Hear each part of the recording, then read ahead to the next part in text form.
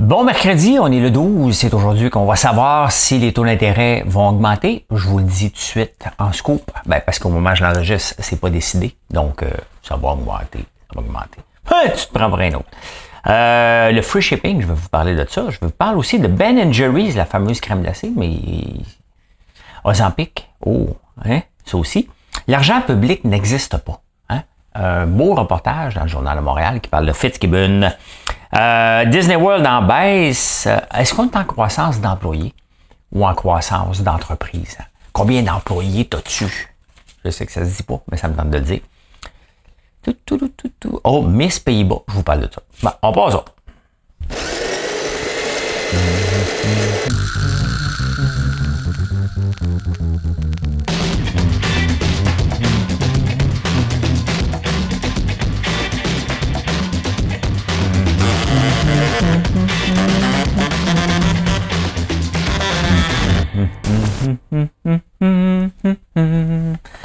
Si je vous fredonne une chanson, vous allez comprendre tantôt dans les insolites. Hein? Il y en a qui la reconnaissent, il y en a qui se disent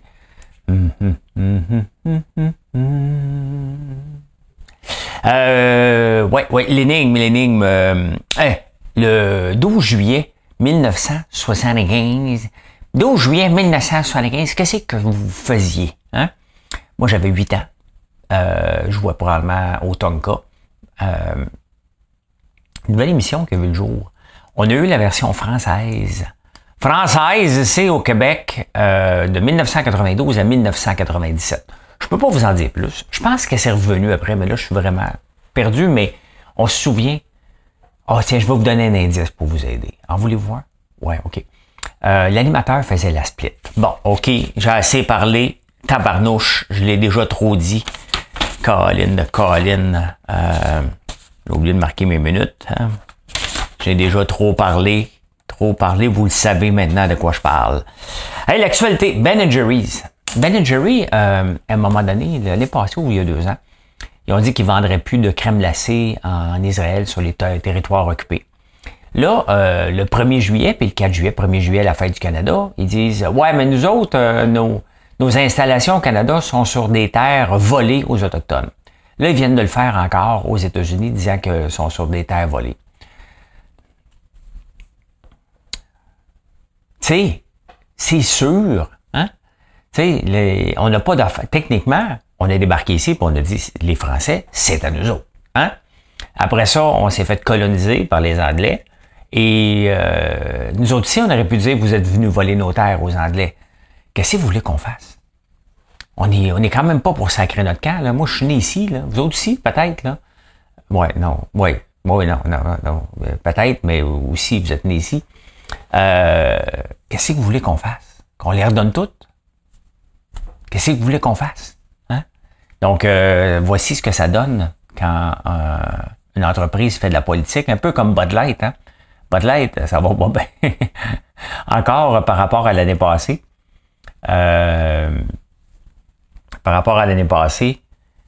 Les ventes de Bud Light dans la semaine du 4 juillet, parce que c'est une grosse semaine, sont en baisse de 30%. D'année en année, là.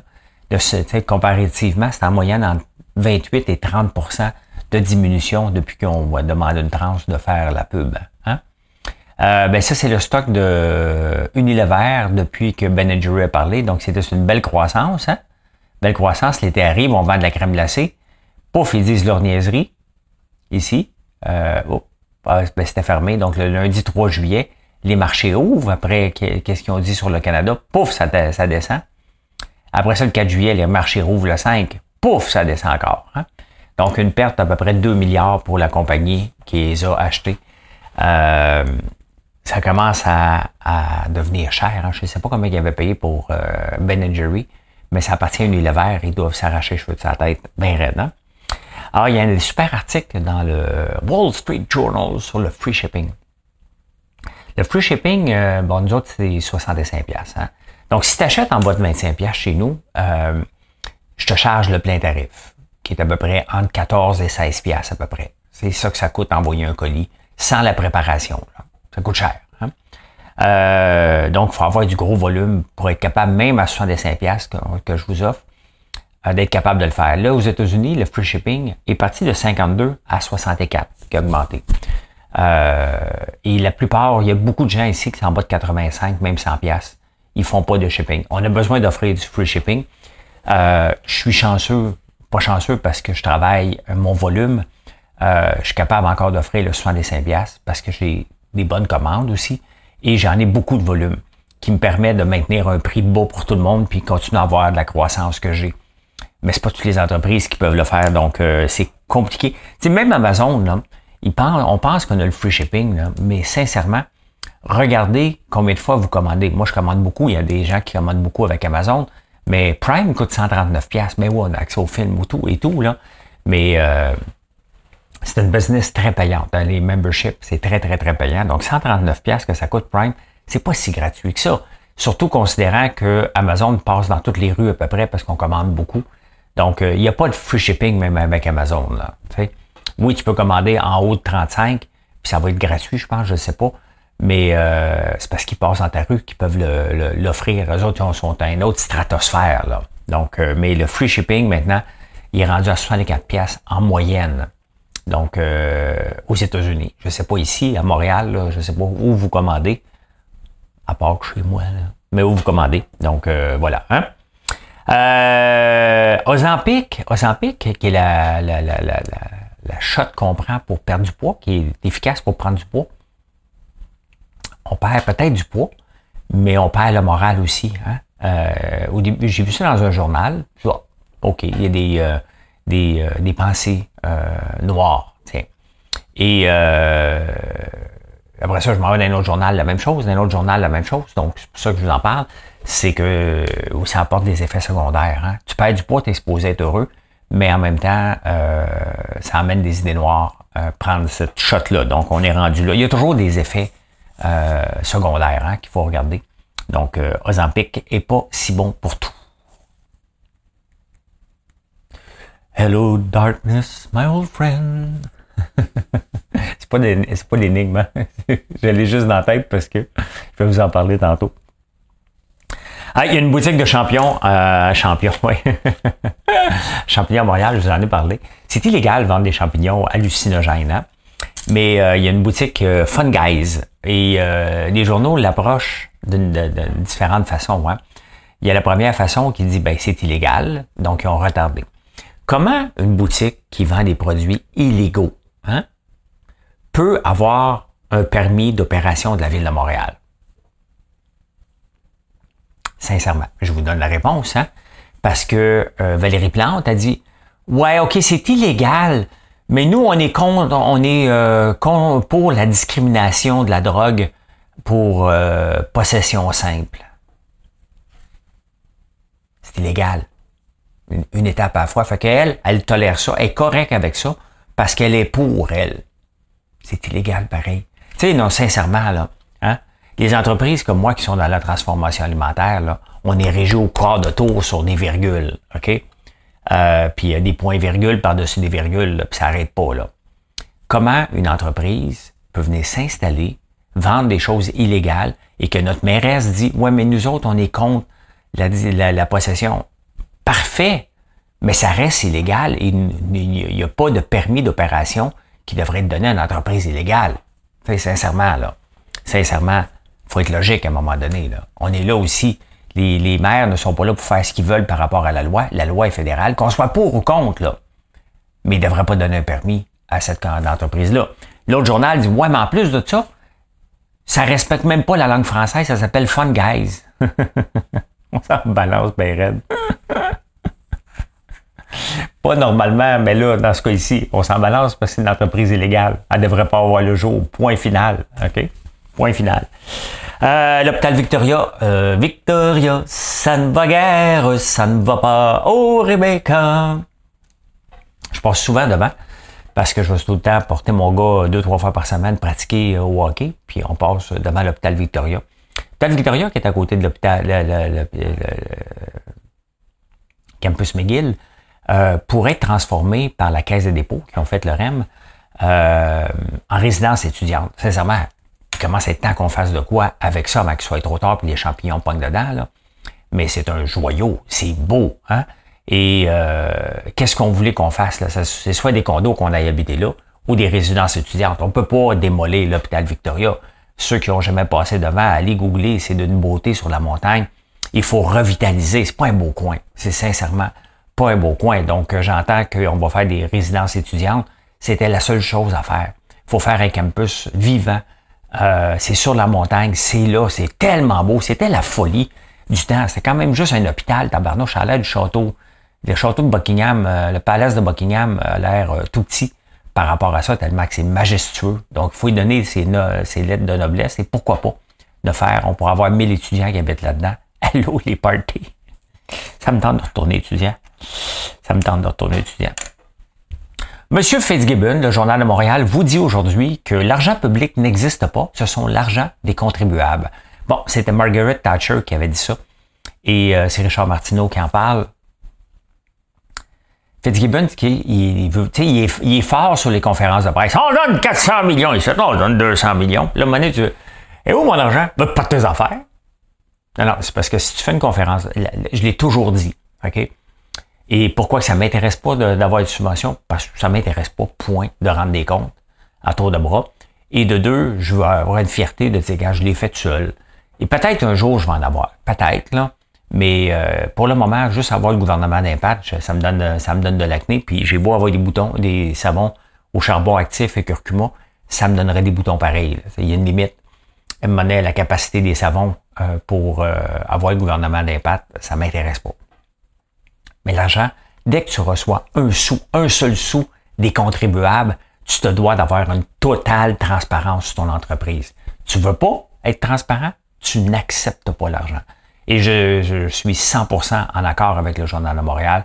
Oui, Fit joue à cachette. C'est pas contre la gouvernance des entreprises, là. Tu acceptes d'avoir de l'argent du gouvernement, c'est que techniquement, tu as besoin d'aide pour la croissance, hein? Certainement pas pour les dépenses. Donc, on veut savoir comment qu'elle dépensait cet argent-là. Et ça, si on parle de gouvernance, ben c'est ça. Hein? Donc, les entreprises qui abusent, on les verrait. Les entreprises qui en profitent, on verrait, puis on pourrait dire, on aime ça comme ça, puis les gouvernements pourraient se faire élire sur cette base-là. Donc, oui, définitivement qu'il faut avoir plus de transparence. Ce n'est pas l'argent du public. C'est l'argent des contribuables. Ça n'existe pas, l'argent public. C'est bon, ça. C'est bon, ça. Êtes-vous tombé sur la tête? Je suis tombé sur un article sur la hiérarchie à plat. On a pu voir, hier, je parlais justement du nombre de fonctionnaires qui a augmenté, puis le nombre de hiérarchies, puis dans l'appareil gouvernemental et dans la grande entreprise, on a tendance à bâtir des hiérarchies qui finissent plus.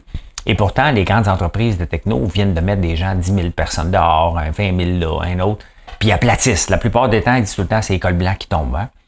Pourquoi? Parce qu'il y a trop de hiérarchie, puis il faut revenir à un lean entrepreneur. Donc, avoir le moins de couches possible. Et, tu sais, ma job à moi, comme entrepreneur, c'est de participer au revenu. Comment je peux le faire? En vous parlant de l'histoire et en développant de nouveaux produits. C'est ça que je fais. Je suis un membre de l'équipe. Oui, c'est vrai, je paye les bills aussi. Hein? Donc, mais au point de vue, avoir mon staff, j'ai pas de staff. OK? J'ai des gens que j'ai besoin pour qu'ils viennent pour participer. Mais en même temps, une chocolatière, j'en ai besoin d'une. Bon. Donc, sans elle, je suis rien.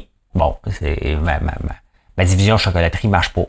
Donc, mais est-ce que j'ai besoin d'être son boss? J'ai juste besoin de lui donner des objectifs, puis livre la marchandise, là.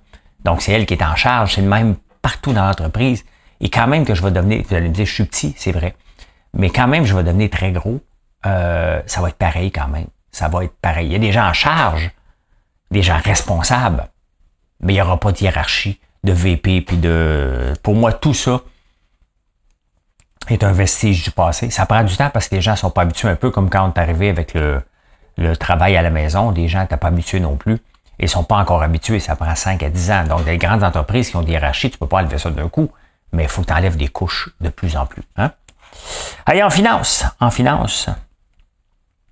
j'ai été embauché depuis que je vous parle non-stop de S&P 500. C'est pas nouveau. J'en ai écrit dans mon livre qu'est-ce que j'en pense et j'en ai fait plusieurs articles de choisir les fonds indiciels au lieu d'investir à la bourse directement. Pas mal moins compliqué et pas mal plus rentable à long terme.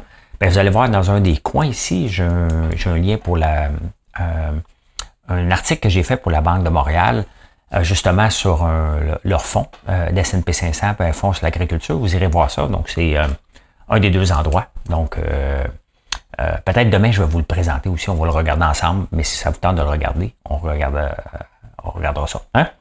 Donc, c'est là. Métro va couper aussi ses pubs sur Facebook. Métro, Super C, Jean Coutu et tout ça. Hein? Mais dans l'optique de supporter le projet de loi C-18, moi, je fais attention, puis j'aime ces entreprises-là. Mais est-ce que c'est rentable? Des fois, les entreprises peuvent dire, finalement, là, pas rentable mettre ma pub. Hein? Ou qu'on regarde des spéciaux, on regarde les spéciaux dans le Publisac encore. Hein? Donc, moi, en tout cas, je fais ça. Je ne vais jamais voir sur Internet pour voir les spéciaux de Jean Coutu. Donc, est-ce que c'est payant? Il faut se poser comme question le retour sur investissement. Peut-être que ces gens-là, à un moment donné, se sont dit c'est pas payant, mais c'est payant à dire qu'on va supporter aussi pour le projet de dire ça, c'est payant à dire on n'est pas d'accord avec ça, donc on va supporter ça. Hein? Donc, est-ce que ces entreprises-là, puisqu'ils ne sont pas d'accord avec, acceptent de se retirer de Facebook? Il y a ça aussi. Il faut être conséquent dans nos gestes. Si on arrête d'utiliser la pub parce qu'on dit on est contre, il faut débarquer du réseau qu'on est contre s'il n'est pas payant pour nous. Hein? C'est ça qu'il faut regarder. À quel moment ces entreprises-là vont dire on ferme notre compte Facebook, on ferme notre compte Instagram, c'est terminé pour nous, ce n'est pas rentable d'être là. Probablement jamais. Probablement jamais. Mais la pub ne fonctionne pas. La pub là, sur les réseaux sociaux, c'est un retour sur investissement. Combien tu dépenses, combien ça te rapporte. Si tu n'es pas capable de le faire, ça marche pas. Tu es mieux de le faire dans les journaux traditionnels. Une entreprise comme moi ne peut pas être dans les journaux traditionnels. Ça marche pas. C'est le bouche à oreille, c'est l'histoire, c'est du long terme, très long terme. Hein? Hey, DisneyWorld, j'ai jamais été là. Je pense pas aller là un jour de ma vie. Peut-être. Mais l'achalandage a diminué. Hein? La plupart des grands manèges, des grandes places de manège ont diminué beaucoup. Écoute, ça coûtait quand même 255$ pour 2 jours US. Là, ça a monté à 285$. Puis on peut le voir qu'il y a une limite. Hein? J'en ai parlé souvent. Puis je pense que Soup Campbell va devenir un exemple un peu comme Kodak est devenu un exemple aussi. Ils ont monté le prix de la soupe Campbell, hein, non-stop, en pensant que les prix étaient élastiques puis les gens étaient pour continuer à acheter de la soupe Campbell parce qu'il y avait la soupe Campbell jusqu'à temps qu'il y ait un point de brisure. Et là, maintenant, les gens achètent de la soupe chez Dolorama aux tomates. Hein? Donc, ils sont en train de tuer le brand en montant trop élevé. C'est à peu près ce qui se passe avec Disney en ce moment. Puis, il faut toujours faire attention. Il y a une limite à un moment donné où on met un prix trop élevé que ça devient le juste prix. Hein? Regardez ce qui traîne sur les comptoirs de dépanneurs. Là. Tout ce qui est là est au juste prix. On se casse pas la tête. On est en train d'acheter, on achète un paquet de gomme. On achète peut-être un sac de beignes s'il y en a à votre dépanneur. Donc, on achète des choses, on accepte le prix et on part avec parce que c'est pas cher. On le met à la vue des gens. 255$, c'était peut-être cher. 285$, tu dis, ouais, ça commence à être très cher à la Disney World. Hein? En même temps, ben, la magie de Disney opère moins. La magie des parcs attire moins. On a vu beaucoup d'accidents dernièrement, justement, parce qu'ils sont probablement mal entretenus. Donc, 285$, t'es pas parti de Montréal encore, là. Ça commence à faire un voyage pas mal. La beauté de tout ça, par contre, si un jour j'y vais, c'est que je déteste les files d'attente et la file d'attente est passée en moyenne de 45 minutes à moins de 13 minutes. Là, on parle en tabarnouche. Hein? Là, on parle. Juste avant de commencer à enregistrer ça, il y a quelqu'un qui m'écrit pour me dire, François, si pour la croissance de ton entreprise, ça serait bien que tu regardes l'île Maurice, puis voici ce qu'on pourrait faire. Puis moi, je suis pas en croissance d'employés. Puis je regarde avec Call Interpreter de ChatGPT maintenant. J'ai une entreprise de logiciels, donc AIVA Technologies. Je ne sais pas si on commençait à utiliser l'intelligence artificielle, mais si j'étais encore présent dans les opérations, il n'y aurait pas un code qui s'écrirait sans passer par Code Interpreter maintenant. Je te changerais ça tout de suite. Donc, le but d'une entreprise n'est pas d'avoir des employés. Les employés viennent par la croissance, par ce qu'on veut développer, mais le but, c'est d'augmenter les revenus. Hein? On a besoin des employés, bien entendu, mais il y a encore, dans les Dragons, Daniel Henkel me posait toujours cette question-là, puis je l'entends encore. T'as combien d'employés? Hey, on s'en fout. Hein? Vous me le demandez à tous les jours. Des fois, j'en ai 50, des fois, j'en ai 30, des fois, j'en ai 15. Pas important. Hein? Est-ce que ma croissance des revenus, elle est là? Est-ce que ma rentabilité, elle est là? Est-ce que je suis capable de rendre cette entreprise-là rentable? C'est ça, la vraie question qu'on doit poser. Hein? Moi, j'aime bien mieux voir mes revenus augmenter puis mon staff diminuer. Ça veut dire que je me suis modernisé, que j'ai amélioré mes opérations, que j'ai amélioré mes processus, tout simplement. Parce que c'est dur avoir du staff, c'est dur en trouver des nouveaux, c'est dur les garder. Donc, ça me fait rire, t'as combien d'employés? Le moins possible, bien entendu. Hein? Je suis pas en train de monter un empire, moi je m'appelle pas, je suis pas le gouvernement fédéral. Là. Ah, les insolites. Vous savez que Twitter a à peu près 400 millions d'usagers. Threads, en un week-end, en peine 3-4 jours d'existence, a eu 100 millions d'abonnés. Donc, je ne sais plus combien qu'on est rendu aujourd'hui, mercredi. 100 millions d'abonnés. Eux autres, ils disent qu'il n'y aura pas de pub tant qu'on n'aura pas 1 milliard. Donc, est-ce que Threads va détrôner Twitter? On a perdu le tour aussi de tweeter, hein? De quoi qu'on thread, de quoi qu'on parle. Donc, il faut retrouver cette habitude-là d'écrire des messages courts parce qu'il y a un moment donné avec Twitter qui était hot, on le faisait, c'était facile. Ça faisait tellement de chicane. Donc, est-ce que Threads va venir remplacer ça? Ben, pour une fois, Twitter a une vraie concurrence. À voir qu'est-ce qui va se passer. Zuckerberg a dit qu'il n'y aura pas de pub tant qu'on n'aura pas atteint le chiffre d'1 milliard d'abonnés. Quand même, hein? Quand même. Je vous présente Miss Pays-Bas. Voilà. C'est elle qui vient de gagner Miss Pays-Bas. Belle femme, hein? Quand même. Afficher plus de publications. Belle femme. Ben oui. Ah, c'est parce que... c'est parce que c'est un homme. Bon, vous voyez mon compte, je suis pas connecté. Ouais. C'est un homme qui vient de gagner Miss Pays-Bas. Hein? Ben, rien contre ça. Sauf que pour gagner les concours de beauté, normalement, ils demandent de ne pas avoir de chirurgie esthétique, d'être naturel. Bon, c'est un transgenre. Et ben, on ne le sait pas, on ne le sait pas. Hein? Sauf que ben, le recours à la chirurgie esthétique, donc c'est touché, hein? On en parle sous le bout des lèvres, là. Mais il reste que c'est un homme qui a gagné Pays-Bas. On peut pas le savoir, parce que c'est une très belle femme, hein? On va se le dire. Très, très belle femme. Mais voilà, hein? Elle a gagné Miss Univers. C'est sûr que Miss Pays-Bas, ça fait parler, hein? Hello, darkness, my old friend. I've come to talk with you again, because a vision softly creeping left its seeds while I was sleeping, and the vision that was planted in my brain still remains within the sound of silence. Si vous êtes encore là en ce moment, je vais vous expliquer pourquoi faire je chantais. Les scientifiques ont trouvé que le silence émet un son. Hein? Quand on n'entend rien, on entend quelque chose. Et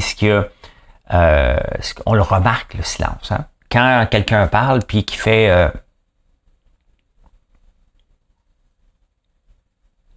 une pause, on se demande qu'est-ce qui se passe, hein?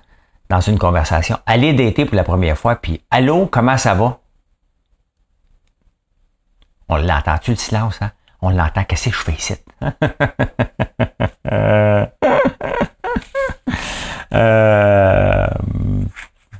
Donc, voilà, on entend le silence. C'est ça que je voulais vous chanter. « Hello, darkness, my old friend. » L'énigme du jour. L'avez-vous trouvé? L'énigme du jour. Family Feud.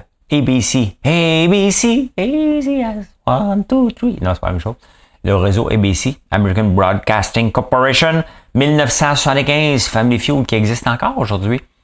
On a vu ici la guerre des clans. Mais il semble qu'Alexandre Borette a animé ça aussi. Je sais pas, mais celui qu'on reconnaît, c'est Luc Sonnet qui faisait la split. Hein? De 1992 à 1997. Quand même depuis 1975 que ça existe, Family Feud. Un peu comme le show aussi de Wheel of Fortune. Ça fait un méchant bout de temps que ça existe. C'était des bons concepts. Hein? Ça marche tout le temps. Donc voilà comment j'ai vu l'actualité. En ce beau mercredi qu'on va monter les intérêts. Hein? Allez voir le lien si vous voulez que je vous parle de finances un peu. Puis, vous m'en donnerez des nouvelles. Allez, bye, bonne journée. Tiens, mon Denis.